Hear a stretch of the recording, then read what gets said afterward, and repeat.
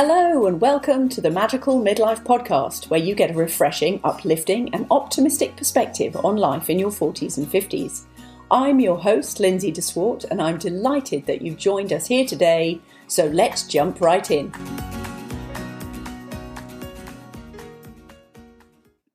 Well, good morning, and welcome back to the Magical Midlife. This is Lindsay here, and today I am delighted to be here with my guest, Robin Schiller. Now, Robin Schiller, you may have heard me talk about in season 1 because she's the wife of a horse trainer who has potentially saved my life this year.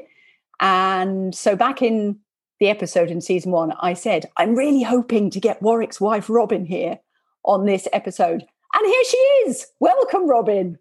Thank you. Thank you for having me. You're very welcome. So, Robin, today I'm going to ask you all about your magical midlife because I understand it's proving to be a bit of a messy magical midlife. Right in the thick of it. It's pretty messy, and COVID didn't help. Yeah. First of all, will you give us some sort of foundation? Tell us a little bit about, who you are, what your life sort of was about, and then we'll carry on with the journey to where we are now. Sure. So I'm American. Warwick's Australian. So some people think that I'm Australian, but I'm not. I was born here in California 52 years ago and horse crazy. I was on the front of the saddle with my mom before I could walk. Cool. And started competing when I was 5. Oh. So I've been into horses for a long time. Yeah, seriously. Yeah.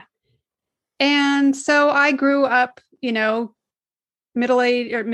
You didn't grow up middle-aged. No, that would have been easier. Middle-class family. I'm the last child of 3, which is similar to Warwick. And me. And yeah, I'm the same. 3. Yeah. Oh, yeah. Cool. Welcome to the club. Yeah. So you get what that's like, there's lots of things that I didn't have to do because the other 2 did. And, I was into the horses, which was good for the attention from my mom and I was competitive. So that helped with my dad. So, I competed heavily until high school. And then, during high school, I quit riding. My horse was put down during that time and I just took a little bit of time off. Then once I graduated, back into it. And really into the showing, and was showing in 1991 when I met Warwick. So he had come over here to the United States to learn how to train horses. Mm-hmm. And we just kept ending up at the same horse shows. And so one thing led to another and we got married. I always worked outside of his horse training business. So he had a public business and started from scratch. He built it up. We focused on the reining. So that's, a Western event. Almost made it to the Olympics, but, World Equestrian Games is the kind of the pinnacle of where we were with the reining. And so I always had a job outside of that. So somebody needed to have the benefits and the steady income. And so I was in human resources. Aha. Yeah. So started in a legal environment as an HR assistant and then moved into manufacturing. So I worked for a window manufacturer, semiconductor equipment manufacturer. I did a little bit of consulting. I really liked the consulting. That was I really liked being the one to assist people and not actually having to do the job. Fair enough. I liked being able to tell people what they should be doing, but not actually having to do it. That was always challenging for me. And then I got back into manufacturing and we spent 4 years in Australia. So I was going to say, because you've also traveled a lot with the business, haven't you? Yeah. So in 2006, we moved to Australia we didn't know it was for 4 years, but we thought we were making the move permanently for a whole lot of reasons. And we did that. And after 4 years, I was too homesick and my parents are here and my family's here. And the horse thing wasn't working out like we thought it was over there. And so I told Warwick, yeah, I think I need to go home. So we moved back, and that was like the catalyst for what's happening with Warwick now. So we neither of us complain about it now that I made a move back, and got back into the consulting. And then I was also a director of HR. And then Warwick's, in the meantime, when Warwick moved back, he started over again, right? So he had a public training and started over, and he got these interesting horses that had issues. And so he just started videoing them, and he started putting videos up on YouTube, and people wanted longer videos. And we had a client at the time, a reining client. The core business was reining, and then he would take these warm bloods or jumping horses with problems. She had the idea about the subscription, so you have the YouTube, and then you have the people who want more. So you start the subscription. So we started that in 2012. And by 2014, the clinic requests were getting pretty heavy. The customer service for the subscription and the subscribers was getting busy. And I said to him, when we get to this number of subscribers, I'm going to quit. Like, I'm going to go to work for you. And I almost made it. It was a little bit short of that, but so I was itching to get out of corporate HR, and sure wouldn't like to be there during COVID. No, absolutely. So I was going to ask you, how was the corporate life experience? I quite enjoyed it. Like I said, I liked being a consultant better, but I did, every job that I was in a manufacturing environment or whatever, I always, moved up the ranks and, did the promotions and did the, I was good at what I did, and I enjoyed it. And I think I had Warwick calls it my radar. So now I know what it is more than I did at the time, but that made the interview process, interviewing people, pretty easy, because the minute they walked in the room and I felt what now I know is their energy and and my intuition about it, I was good at that. So yeah. And I helped Warwick fine tune he's getting better about his radar. Okay. That sounds like it's work in progress, because every podcast, there's always another step that he's taken. Something else has just done. So so you said there was a real shift when you were interviewing people. Now you know that it was your energy, but you didn't know that then. So when did that all start opening up for you? So in 2017, Warwick went away for a horse expo and clinic. And he went with a few of our English friends who were over here, actually. And they went with him. And he came back from that trip, and he was very serious. And I think he might have even shed some tears. And he said, I had this emotional, spiritual breakdown or breakthrough or something. I had this something. And and my only concern was that you would come with me, that, you would come along with me. And also looking back on that, I understand where divorces happen because, at that point in time, he decided he was going this other direction. And, if I wasn't interested, that's where you hear, we grew apart or our interests became different. Like, he had this experience that woke him up. And so that's when he started taking the deep dives. Like, he started going to therapy, he started experimenting, he started going down all these rabbit holes. He started opening up the world. And for me, it was never a question. I almost saw it as, okay, good, he's going to come my way now, Because I was going to say, did you lead the way? No, I don't think purposely I led the way. I think I was always, like I said, more intuitive, more empathic. And I think I probably shut that down a bit because if you're in a marriage with somebody who doesn't understand that, it's, it does get shut down. Yeah. So when he started going down that path, that's kind of where it changed. Brene Brown was kind of the gateway. Yeah, fair enough. I think she's for many people. Yeah. And then it's just gotten way more woo since then. Joe Dispenza, Bruce Lipton, those type of things, Untethered Soul. Those are the things that started us down the path. So awesome. Now, if you don't mind sharing, I know Warwick's talked about it in public anyway, so it sounds like your laundry got hung out in in public, whether you liked it or not.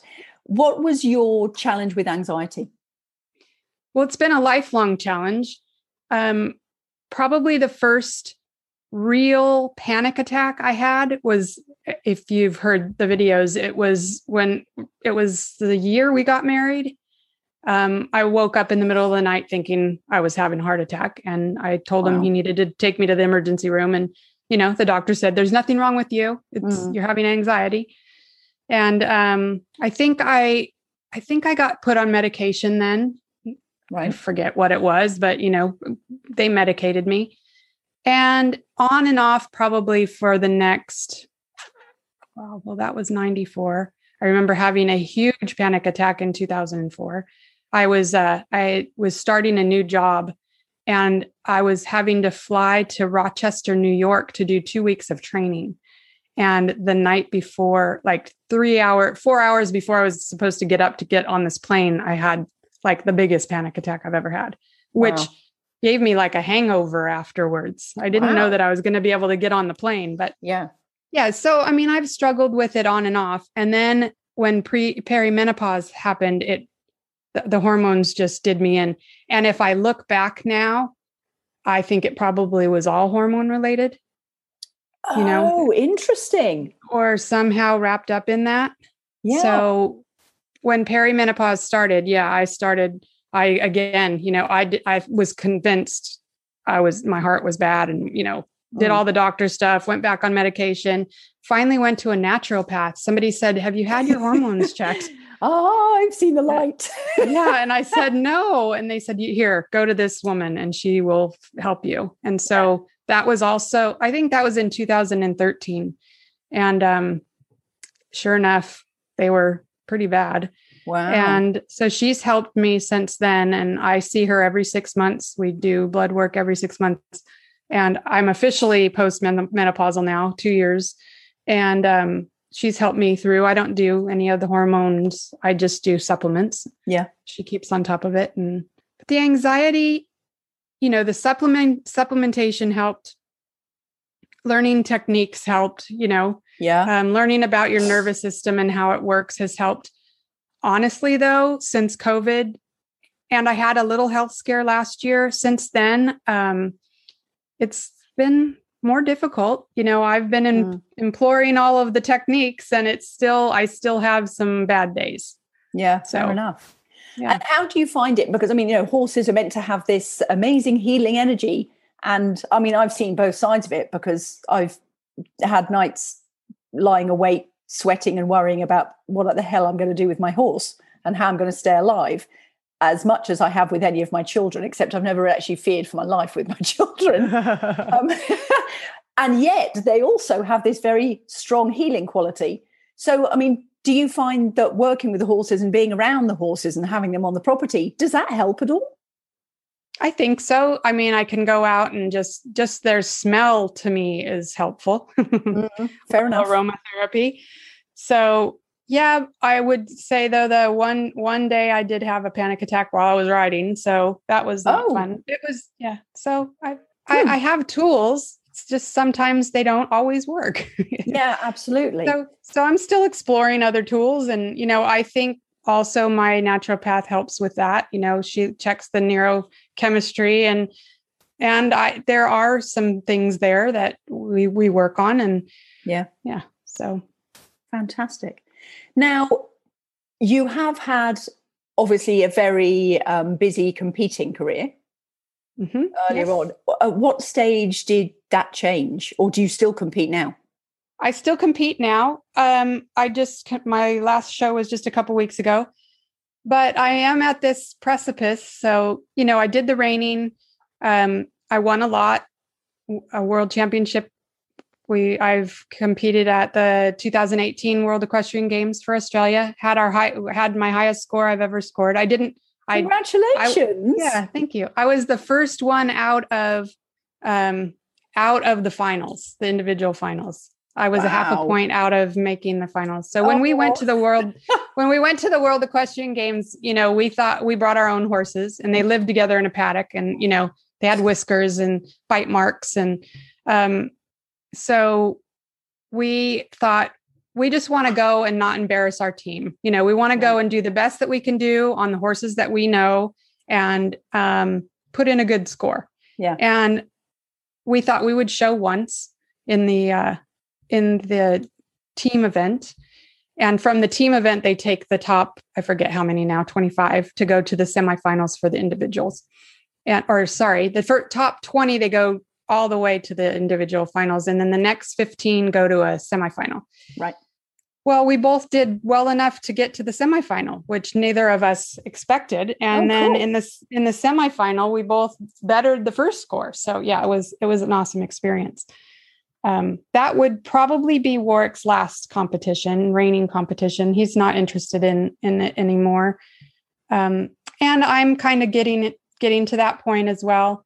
You know, once you start listening to the horses, it's hard to, the reining event is an abject lesson in obedience. You know, they have to do what you say when you say it. And I don't know that I'm that interested anymore. This last show was really hard for me. I saw a lot of people doing things that I'm not interested in doing to my horses. And I don't know that I want to continue to do it. It's a thrill, and it's fun, and it's exciting and exhilarating.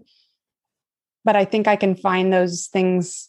I can find that feeling somewhere else, I think. Yeah, absolutely. So very often I ask people, you know, is there anything from your chapter 1, your early experience, that you miss? And it's interesting because you say now, because you've woken up and Warwick's woken up and you're listening to the horses, you're obviously taking a very different path. So if you consider chapter 1 as being before wake up, is there anything that you miss from that? Because you're obviously on a completely different path now, still with the horses, but living a very different life. Well, you know, sometimes I miss the ignorance, honestly. Oh, yeah. Blissful ignorance. Absolutely. Sometimes I wish I didn't know what I know now, because it does, you know, because it's so unknown, and it's so, you know, it's easy to go back to the familiar. Even if you're miserable, at least it's familiar, you know, what the unknown sometimes. Yeah. And just noticing everything. So sometimes the ignorance I miss. You wish you could put the blinkers back on. Yeah. Yeah. Sometimes. Yeah. Fair enough. And so what do you see as progression for you? Because I know at one point you were doing therapy with the horses, and, you know, people coming in and learning about the healing powers of horses. Is that something that you'll continue to do?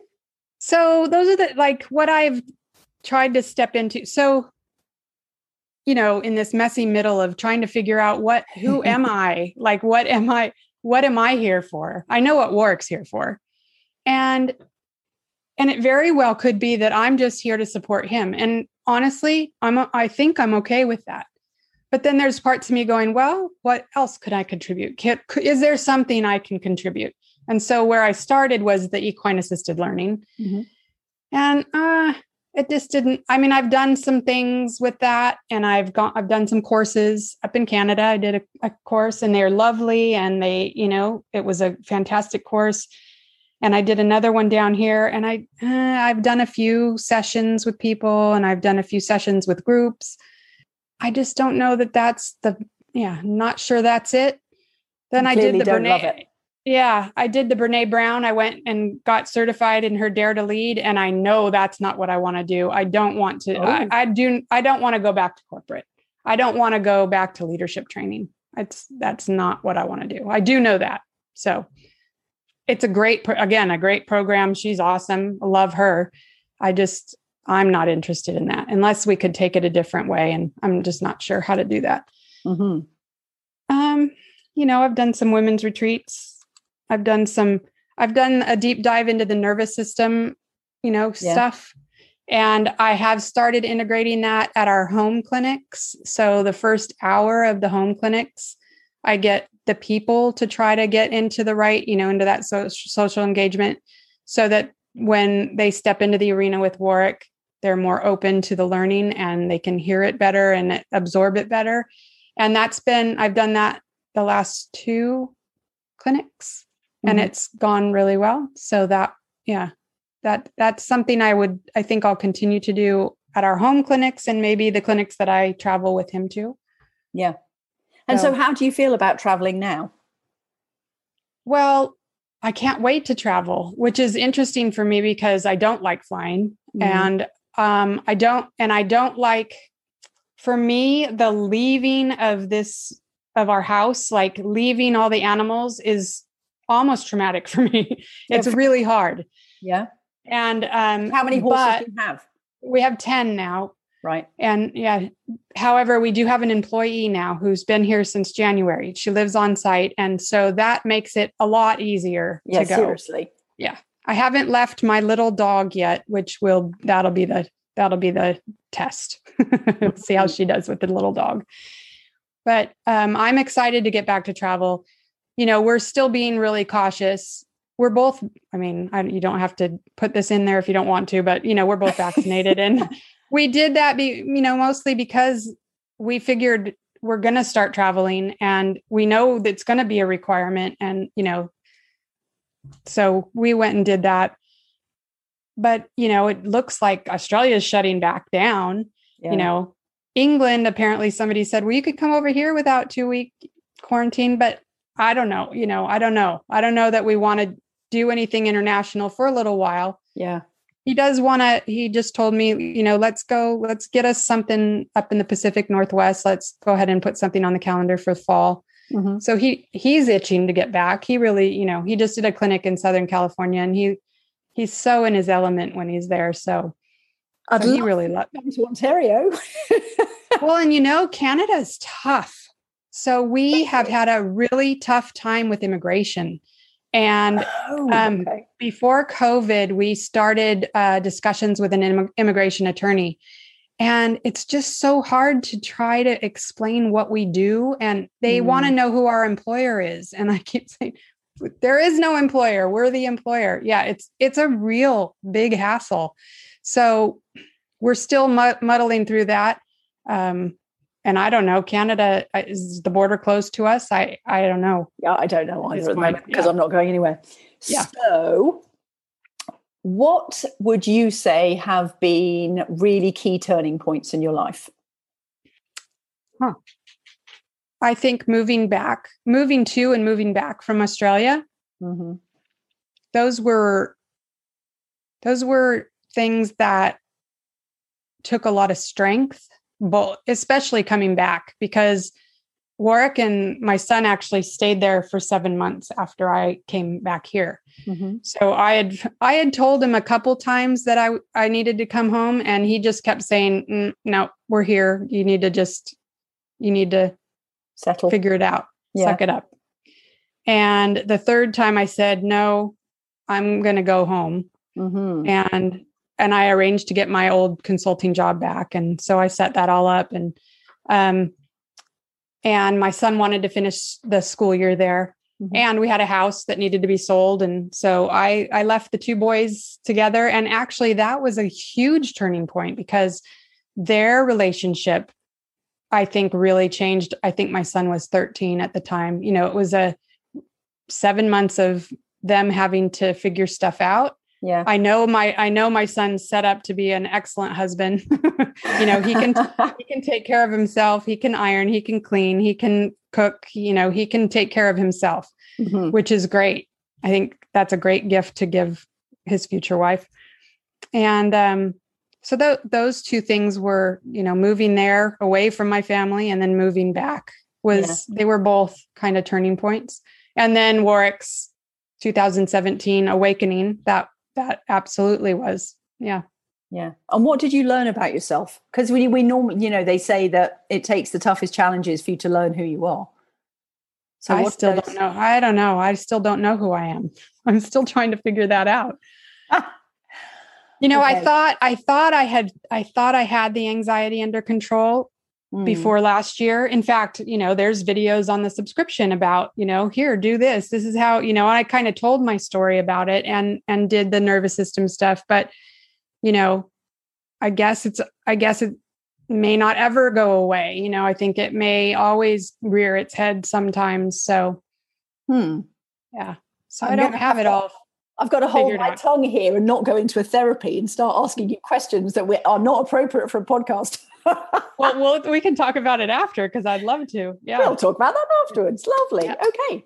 So as far as being on this podcast and, you know, people being able to find you, or if something that you have said has really resonated with them, at the moment, is there any way they can get hold of you? Or at the moment, are you deeply in hibernation of, I need to find out who I am?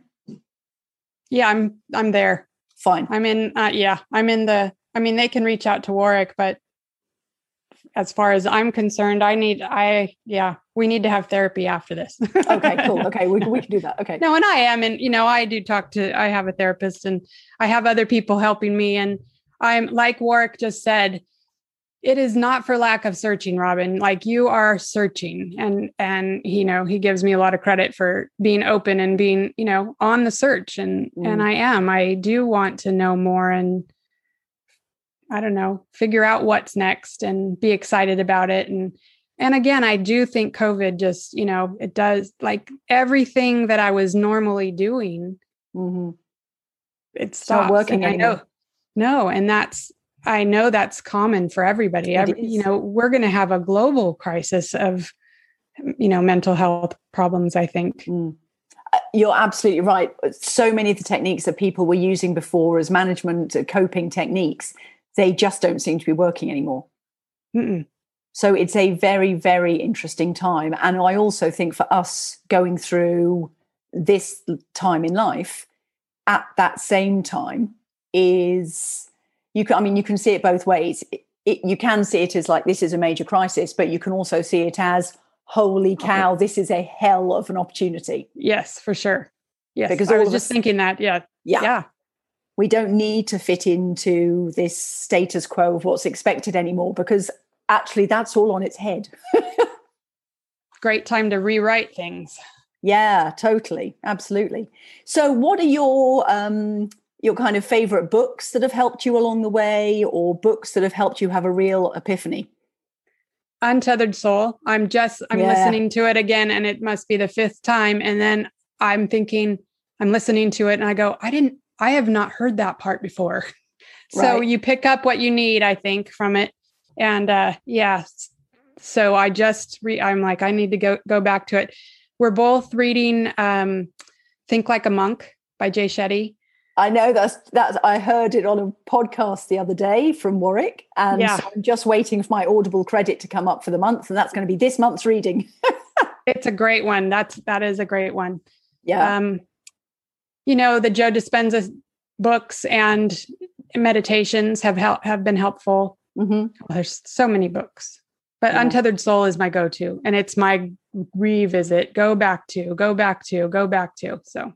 Now, aren't there 2 books in that series written by the same author? Michael Singer. So I think it's The Surrender Experiment. Yes. And Living from a Place of Surrender. And I think he even has like a free 7-day like video course.